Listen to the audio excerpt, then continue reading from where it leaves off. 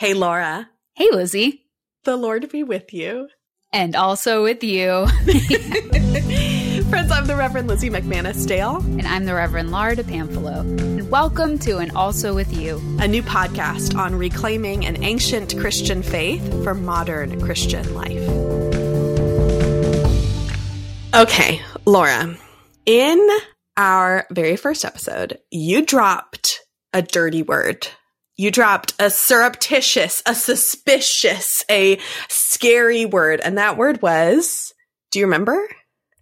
I think it was the E word. It was the E word, evangelism. Oh my God. I can't believe you did that to me. Oh my gosh. Okay, so what do we mean when we say evangelical?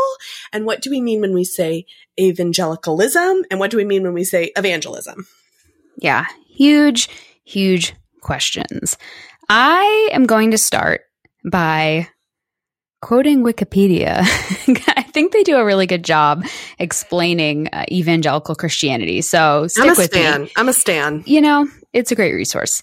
Evangelical Christianity, or evangelical Protestantism, is a worldwide interdenominational movement within Protestant Christianity that affirms the centrality of being born again, in which an individual experiences a personal conversion, the authority of the Bible as God's revelation to humanity, and spreading the Christian message. The word evangelical comes from a Greek word that basically means the good news or good news. I think this is a great description of evangelical, capital E. When we talk about being evangelical, it's this religious movement that has happened, and it's taken a very particular flavor in our contemporary Christian landscape. And I will speak from the perspective I know best, which is white American evangelicalism. That's what I was raised in. So I did a little more research, and the National Association for Evangelicals emphasizes 4 major points of being evangelical, and they are as follows. Conversionism. This is a belief that lives need to be transformed through this born-again experience. Born again is often an intense and intentional commitment to Jesus and a lifelong process of following Jesus. The second one is activism, the expression and demonstration of the gospel in missionary and social reform efforts. Biblicalism, which is a high regard for and obedience to the Bible as the ultimate authority. And then this one, despite being raised evangelical, this was a new word to me. Oh, I'm excited. Crucicentrism. What? Crucicentrism. Crucicentrism. Yeah, right? There's a lot going on there. You can kind of figure out what it means, though, based off of the word. But they define it as the stress of the sacrifice of Jesus Christ on the cross as making possible the redemption of humanity. Oh, like atonement theory. Yeah, exactly. So these are 4 parts that they emphasize as what it means to be evangelical. And it can be hard to define and describe what evangelical Christianity is because it is so diverse. And that's part of the reason why I turned to Wikipedia and the National Association for Evangelicals, because I was struggling to find a better definition or write a better definition. It's a very diverse movement. There's no central leadership. And in the United States, evangelical Christianity has this particular flavor, an emphasis on getting the good news of Jesus Christ out there.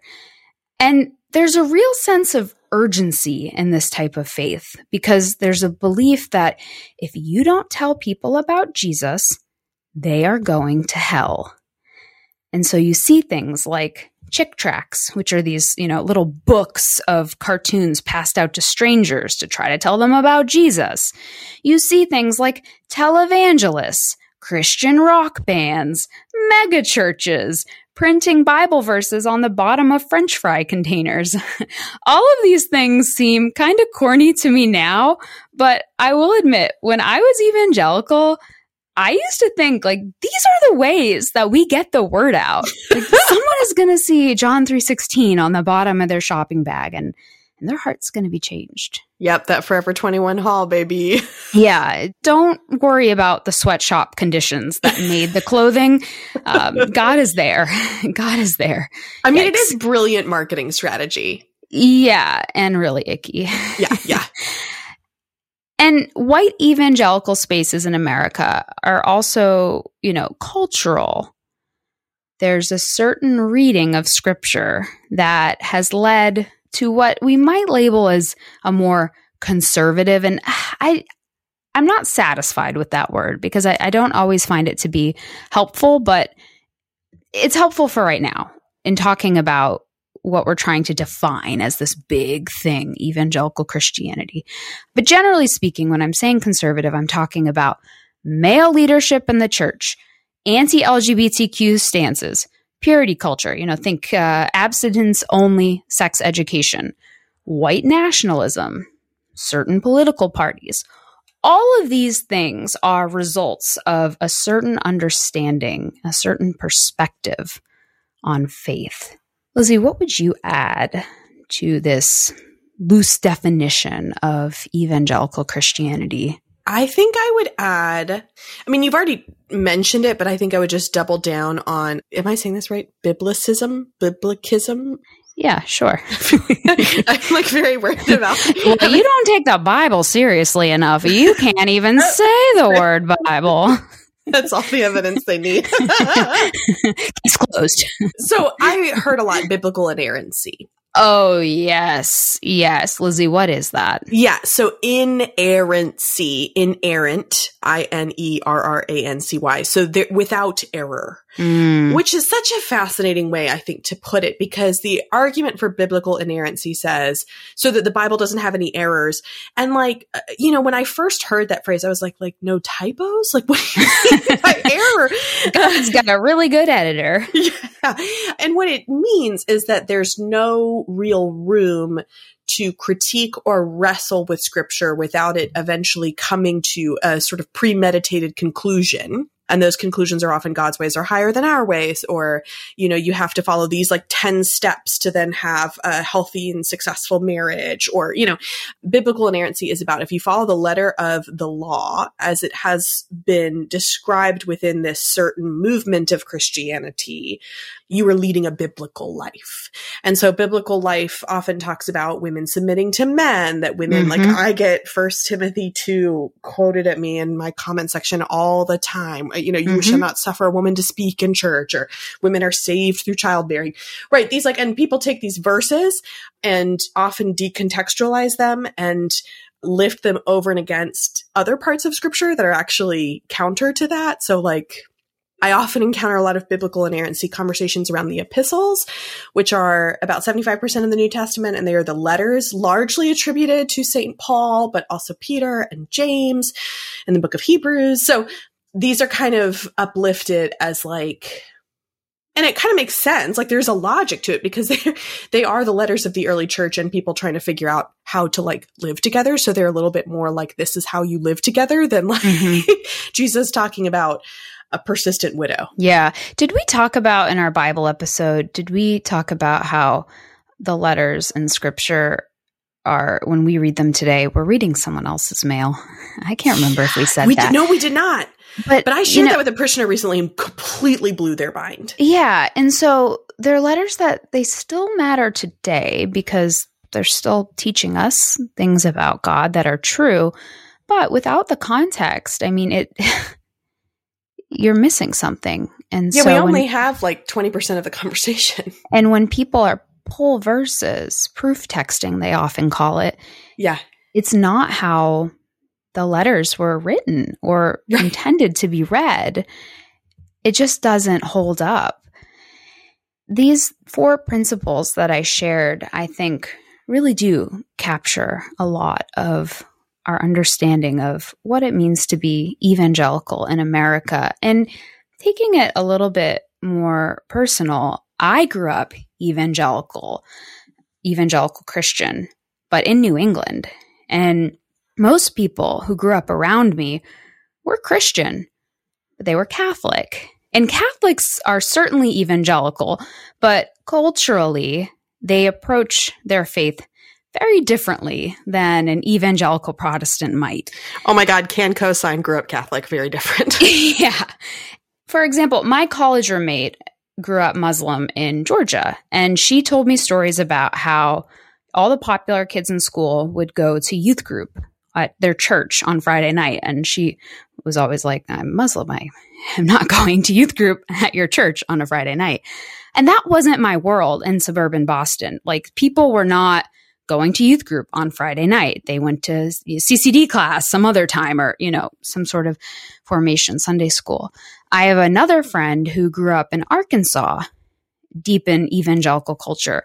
And she told me stories about how all of the popular kids at her school would go to church, they would go to youth group, and they would also come to school in their grandfather's KKK rings. Jesus Christ. Yeah, that's so foreign to my experience of being evangelical Christian. And both experiences are stories of evangelical Christians, but culturally, there's so much diversity across the country and how it plays out. And so evangelical for me, in my context, meant I was a little bit more conservative, that word again, than my peers. And a lot of my thinking and my approach to life and my beliefs, I was very aware that I was different than everyone else. And so I needed to act differently. I needed to think differently. All of that in efforts to convert people to believing in God. And the funny thing looking back is a lot of the people around me, they believed in God. They didn't believe in God the way that Jesus intended, which was as a evangelical Christian. That was my concept. So it's interesting to reflect back now on my evangelical upbringing. There are large portions of it that I simply wish were not my experience, my religious upbringing. But there are a lot of things that I learned as an evangelical Christian, capital E, that I still believe today. And it's very complicated to think about this. And I think a lot of our listeners are in this tangled web with us. It's totally fine if you don't have one good thing to say about your personal religious history. And I know for many of us, it's hard to go back, to look back and untangle what was helpful from our evangelical past and what was not so great. And what do we want to continue to believe in today? Right. And what do we want to let go of? Because I think... I was just going to ask you to share about your experience with being evangelical. Yeah, I want to speak to that in a second, but just to sort of speak to what you were just naming of like holding this mixed bag. I think a lot of what I have seen as a priest who walks with people in a congregation that is Episcopalian, but is at least 75% former evangelical, non-denom, fundamentalist, a wide category, I see a lot of grief. Yeah. And grief can have many faces. She can look like anger. She can look like sorrow. She can look like rage. She can look like complete and total rejection, right? Like, I think a deep reality of evangelicalism is that to be so motivated to stop people from going to hell, I think it is kind of a twisted theological motivation. But it also, in taking the Bible literally, there's plenty of verses I wish that they would take more literally, like around money. In terms of global, the impact of this sort of, evangelical movement on global politics, I'd love for there to be a lot more wealth redistribution, because that's actually talked about pretty excessively in all categories and parts of Scripture. But there's also a lot of care for neighbor. There's a lot of show up for people when they're grieving. And there's a lot of like, be present, and there's a lot of particular things about when I've been to funerals in certain evangelical traditions that have an altar call. I've personally experienced that as deeply hurtful and made me sad in a way that was not the grief of a person who has died, but sad that like we're using someone's death to further an agenda and to manipulate and take advantage of other people who are sad. Yeah, totally. There's something about the agenda of it, I think, that doesn't sit right with me today. But I love your comment about the grief, because I feel that in my own life as well. I mean, I look back on years spent and friendships formed, and, you know, I'm still friends with some of those people, but it's different now. And that's okay. It's okay that our friendships relationships change, sure.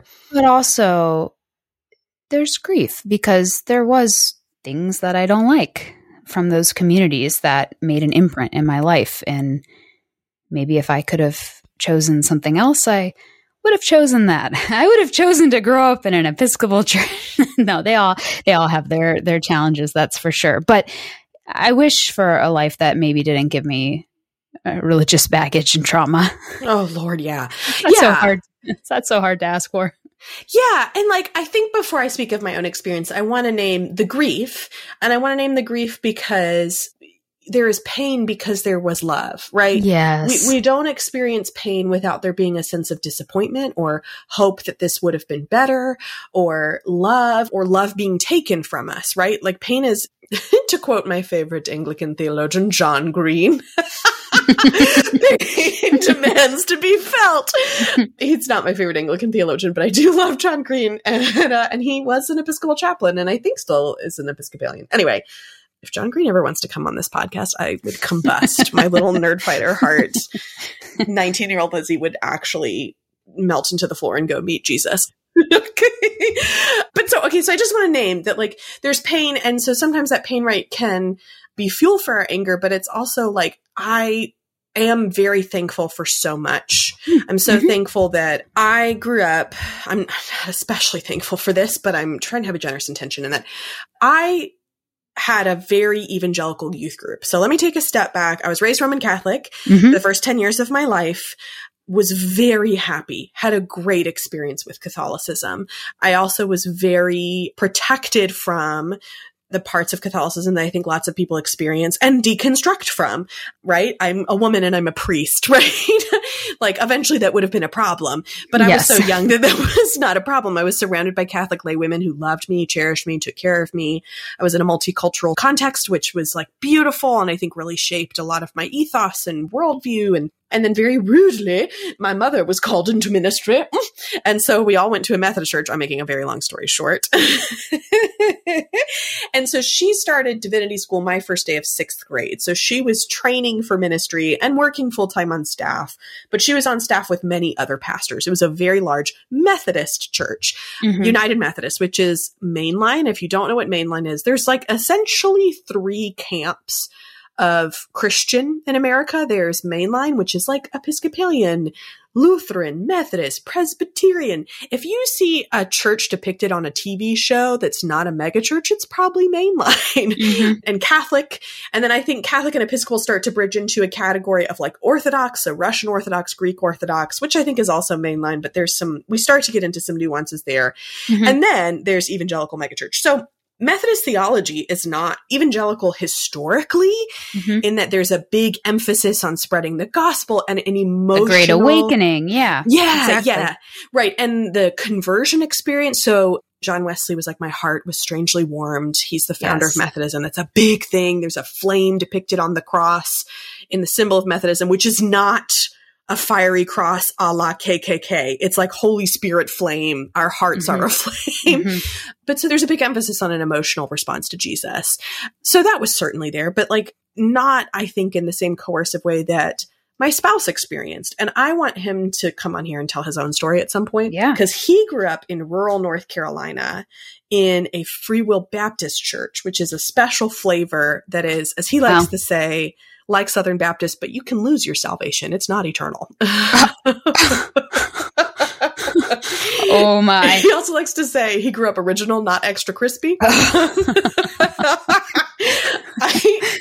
He needs to tell his own story, but he's got great ones. So he grew up in Wilson, North Carolina. So I married into an evangelical family who now all worship at Jubilee. So there's clearly a whole decade plus long story there, which I would love to actually have them come on and tell sometime if they would be willing to, because it's a really, really powerful story.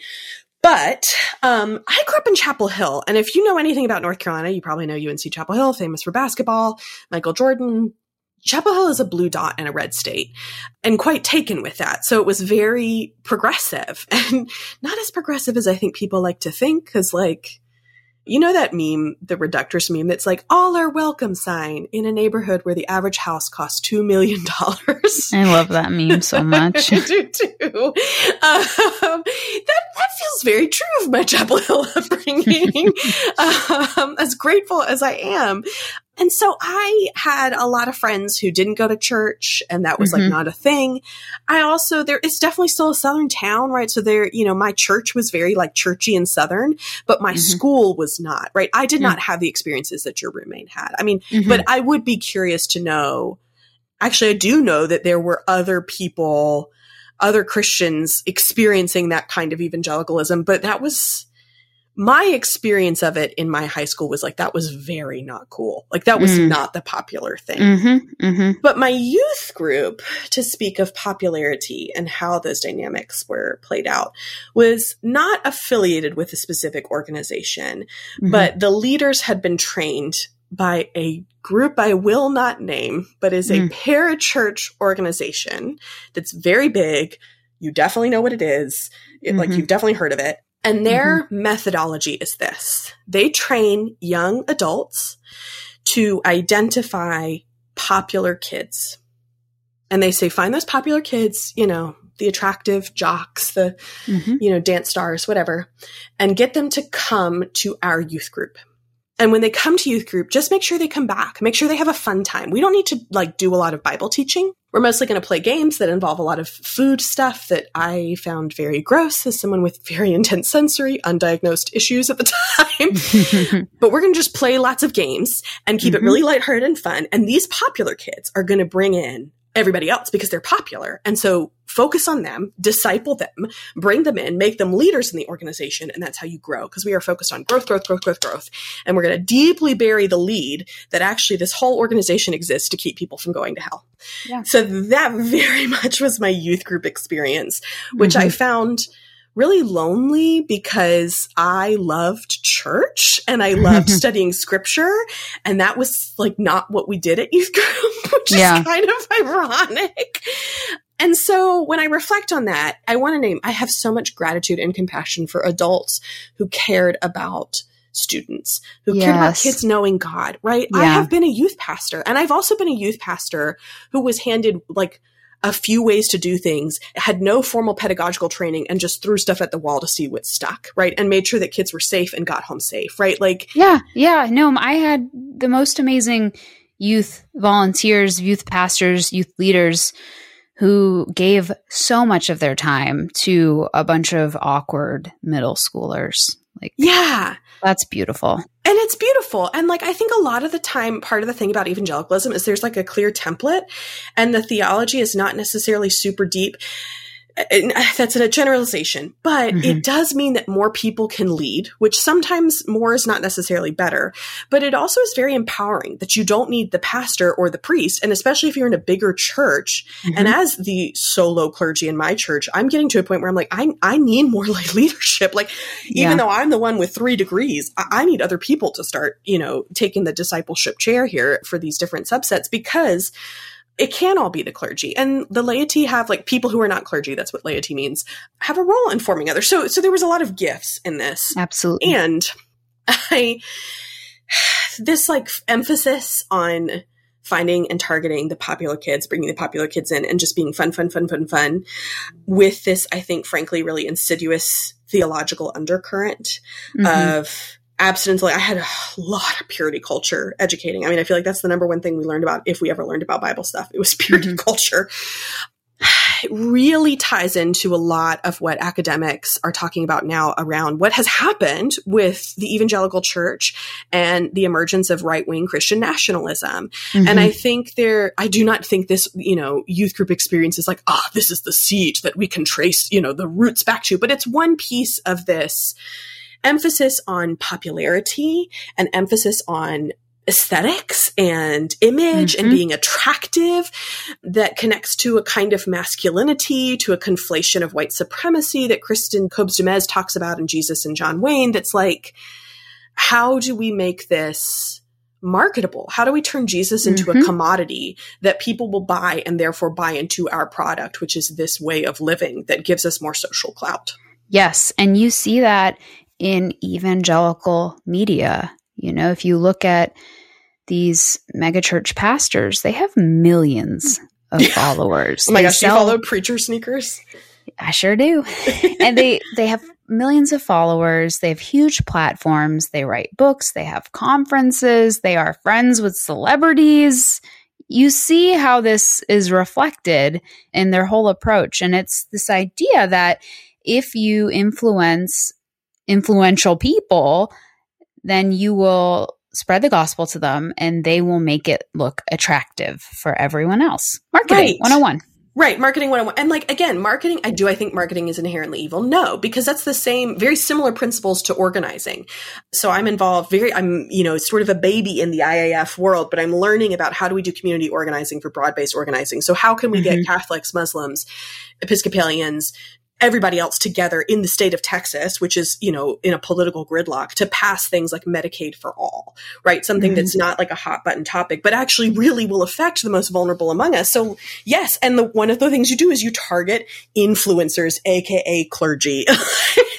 So I think the targeting of influential people is like, I don't know, it's just something that I'm suspicious of if that's the sum total goal. Yeah. And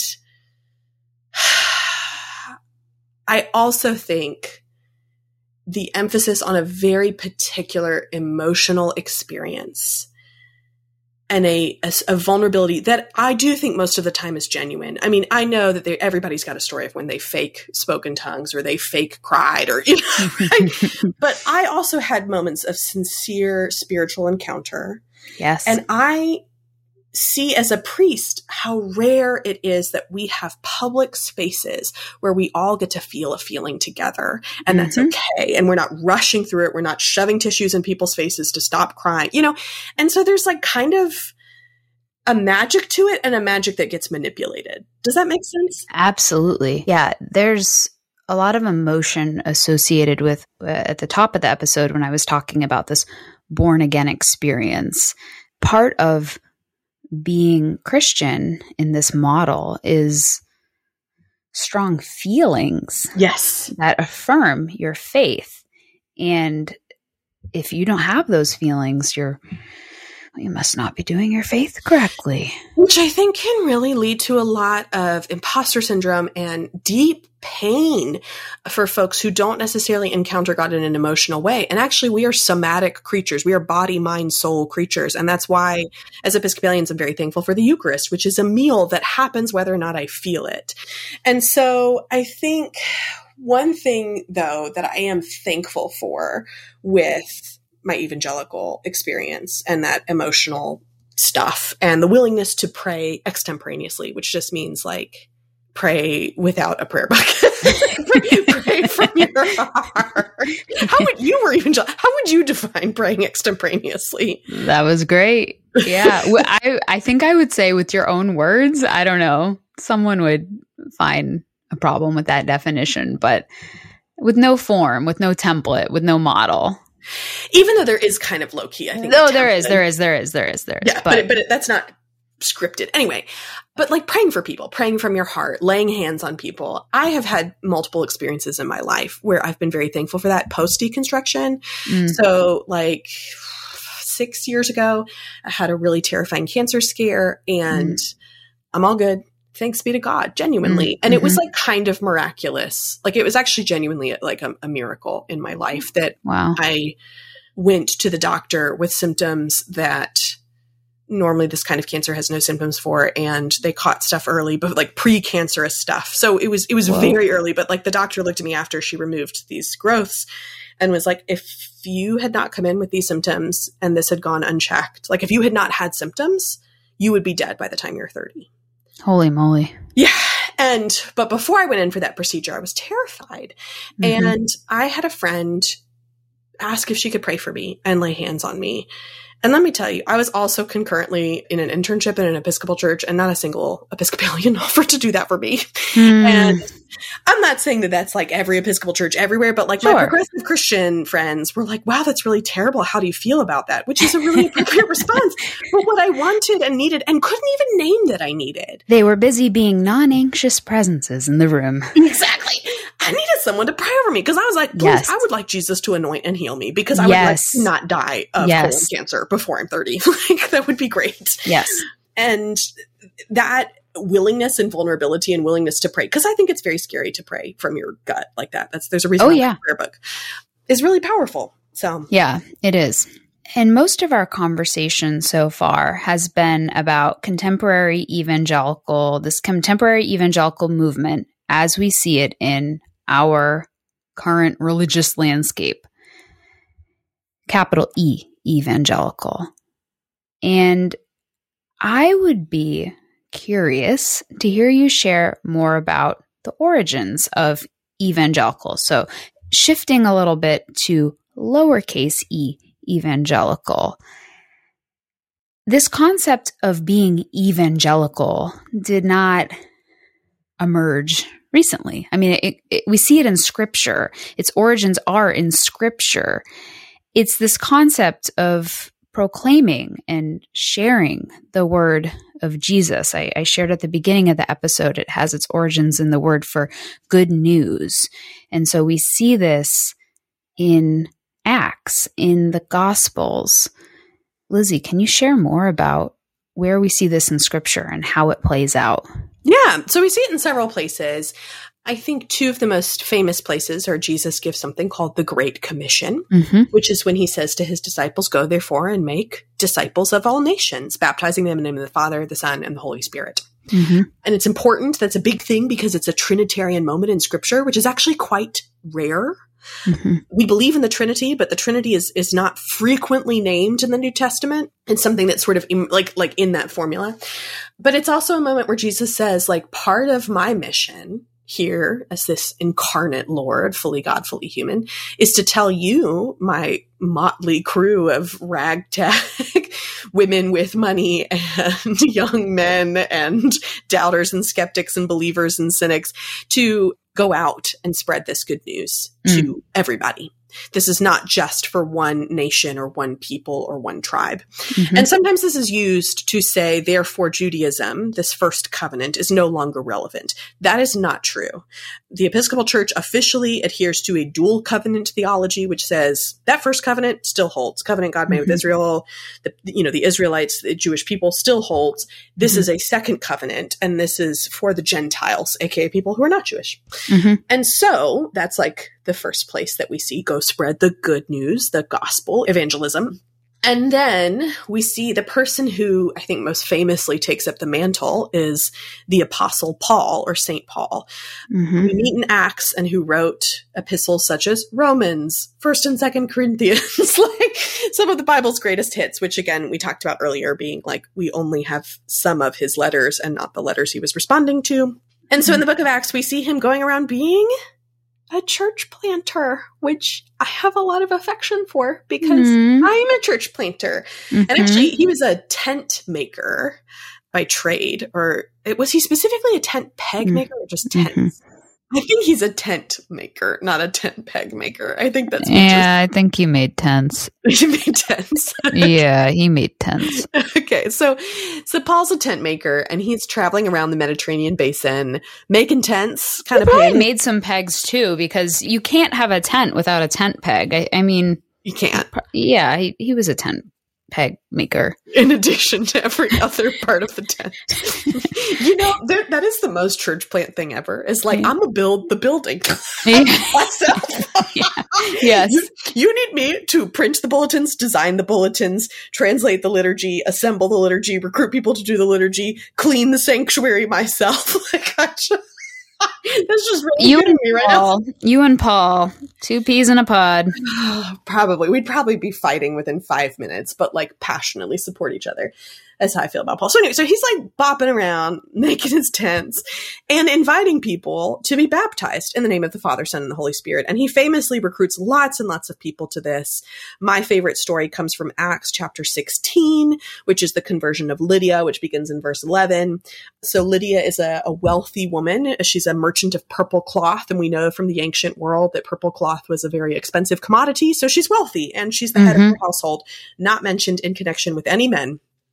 Isn't it interesting that Paul, who is so often referenced as telling women to be silent, is hanging out with this lady who has no male connections, head of her household, economically independent, baptizes her and her whole household, and nowhere once does he say, now you need to go get married and submit in order to follow Jesus. No, he just baptizes her and goes on his merry way. And Lydia is then the church planter. She's been baptized by Paul, and she is the head of the church in Macedonia. So he's popping around. He's like planting these churches. He's spreading the good news. He also goes in Philippi in the letter to the Philippians. So the church in Philippi, he at one point urges Euodia and Syntyche to be of one mind because they are co-laborers in the gospel. So he's just been spreading this good news to people. And part of what he's doing in this process is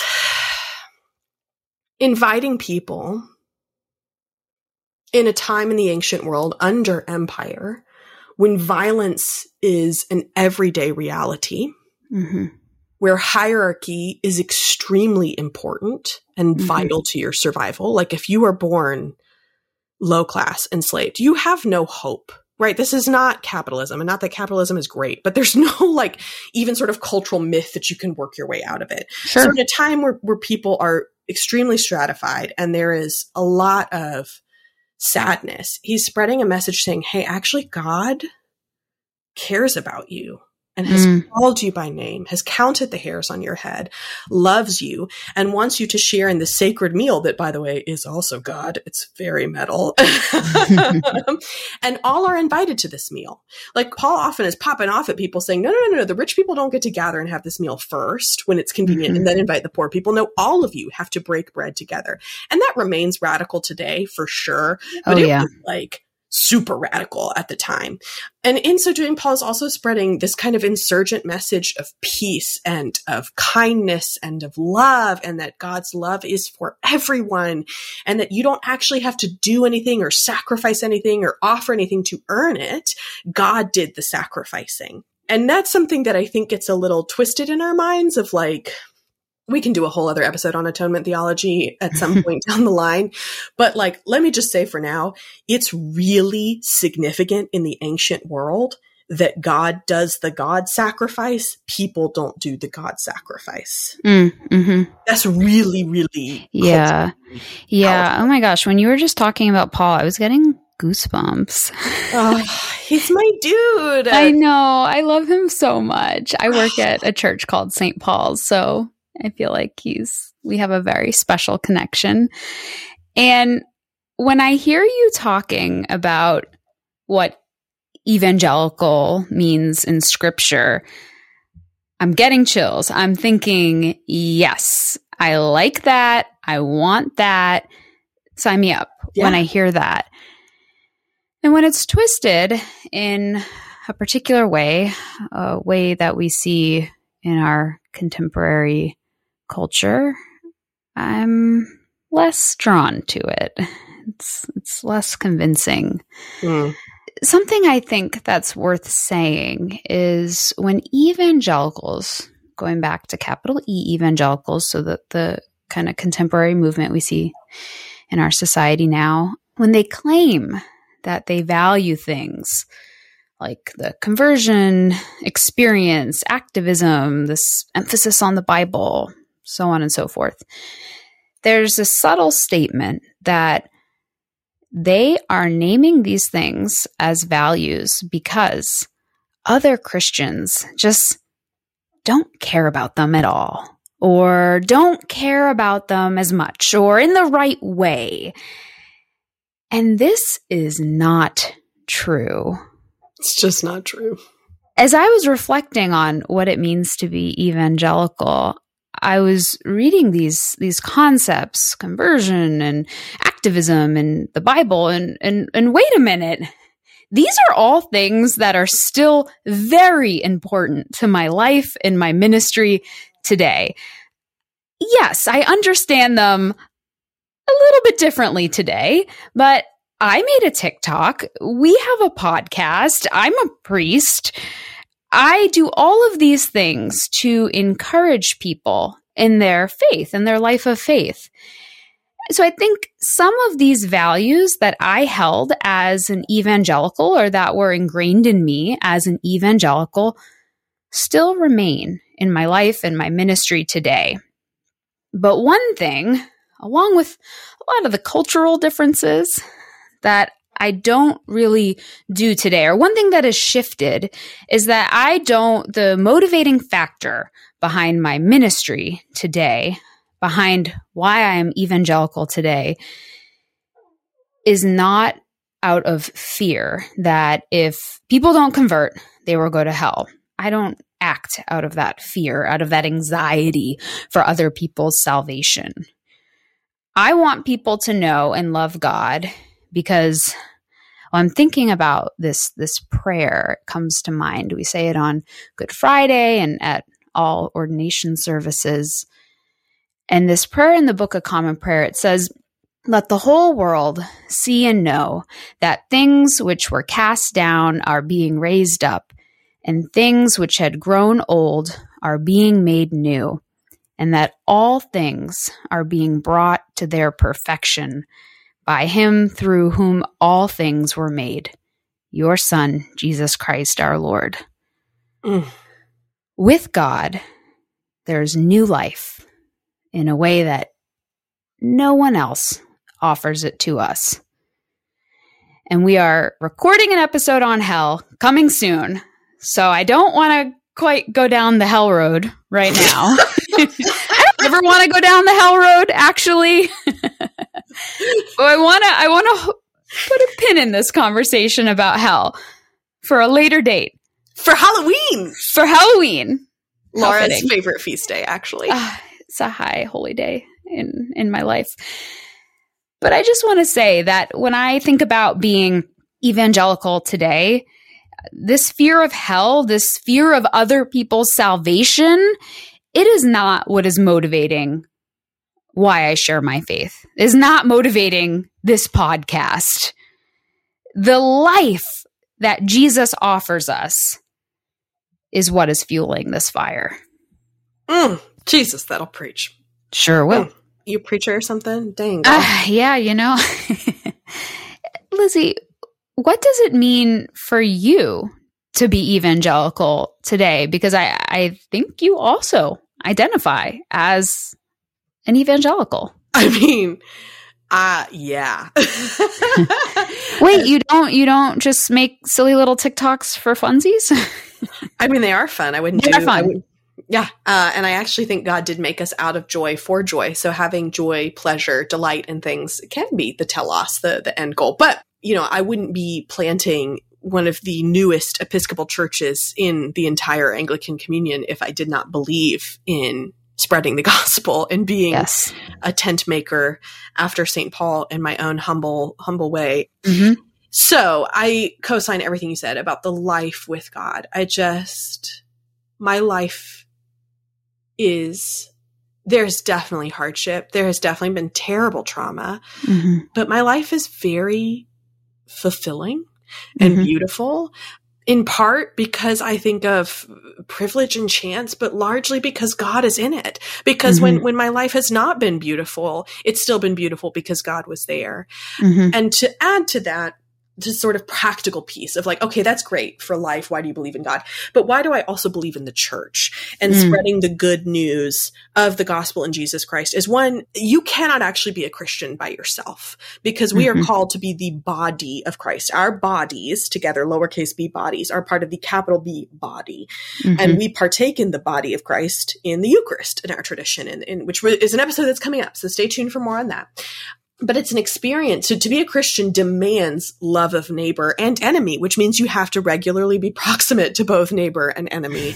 And the church is a place where that happens, and exhaustingly so, beautifully so, brutally so. And I do not know of another social institution in this day and age where strangers are made into kin. And I don't know of an institution. I think there's places where it happens where you don't have to, I actually watched a whole TikTok series on this recently about third spaces, but you don't have to pay to get in. Yes, like churches ask for your money. I ask for people's money. It's not for me on Sundays. It goes to the operating costs of the church and to outreach in the community. So, but you don't have to.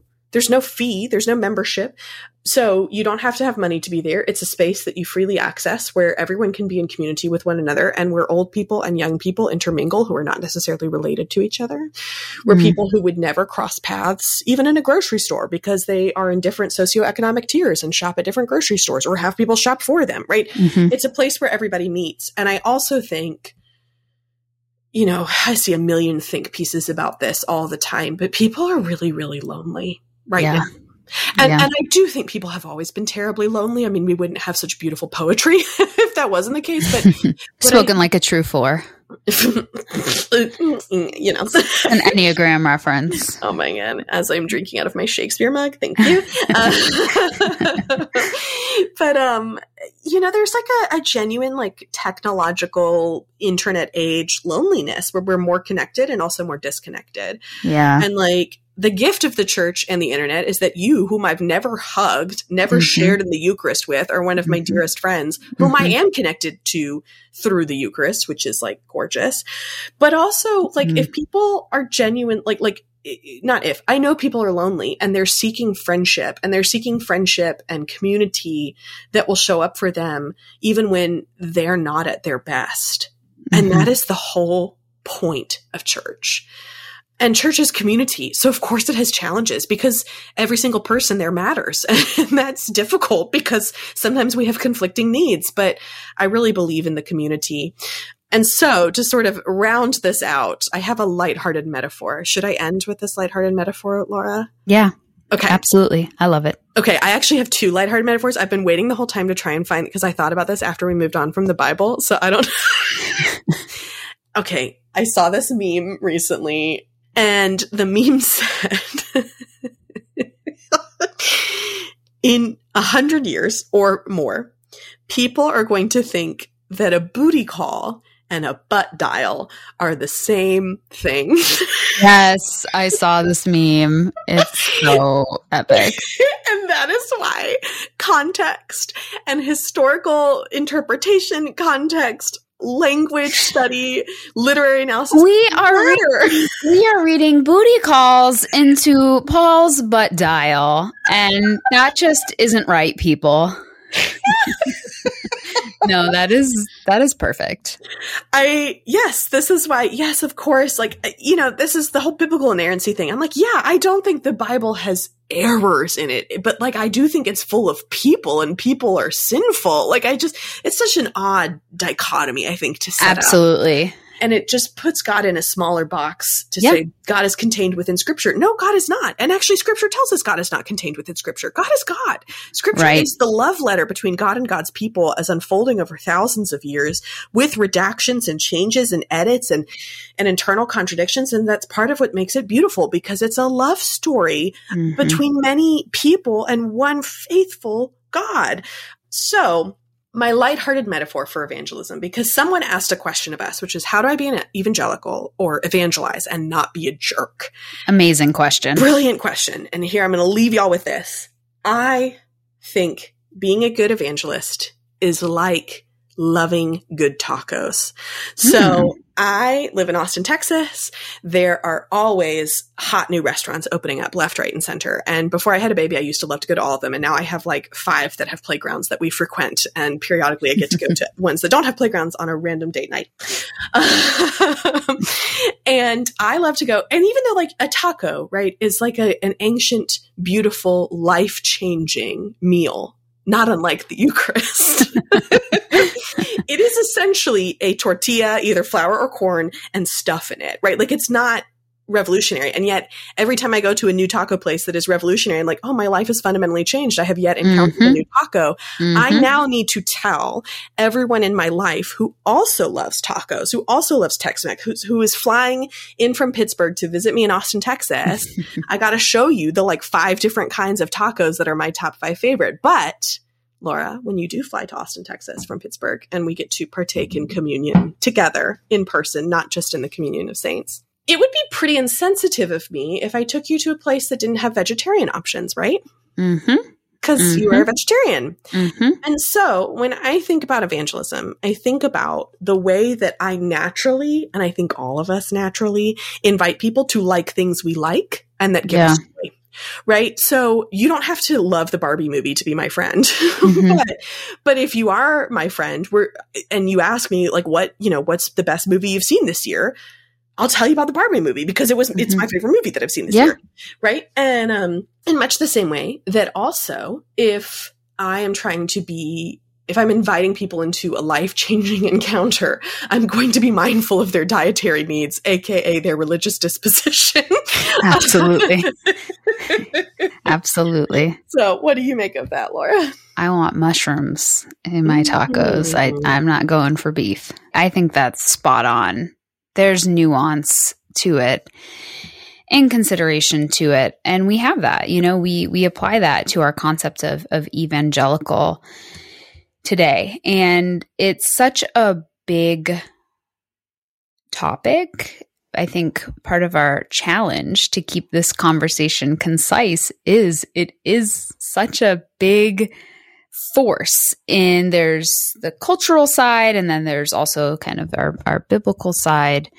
But I hope that for people who have listened, they have resonated or learned something new from this conversation today, because I think evangelical Christianity will touch so many of our episodes. I mean, we named 2 that are coming up, our episode on hell, our episode on Eucharist. I know we're going to be talking about evangelical Christianity in those episodes. And so it's important, I think, for us to define what it is, and then also to explain what it is to us in our lives.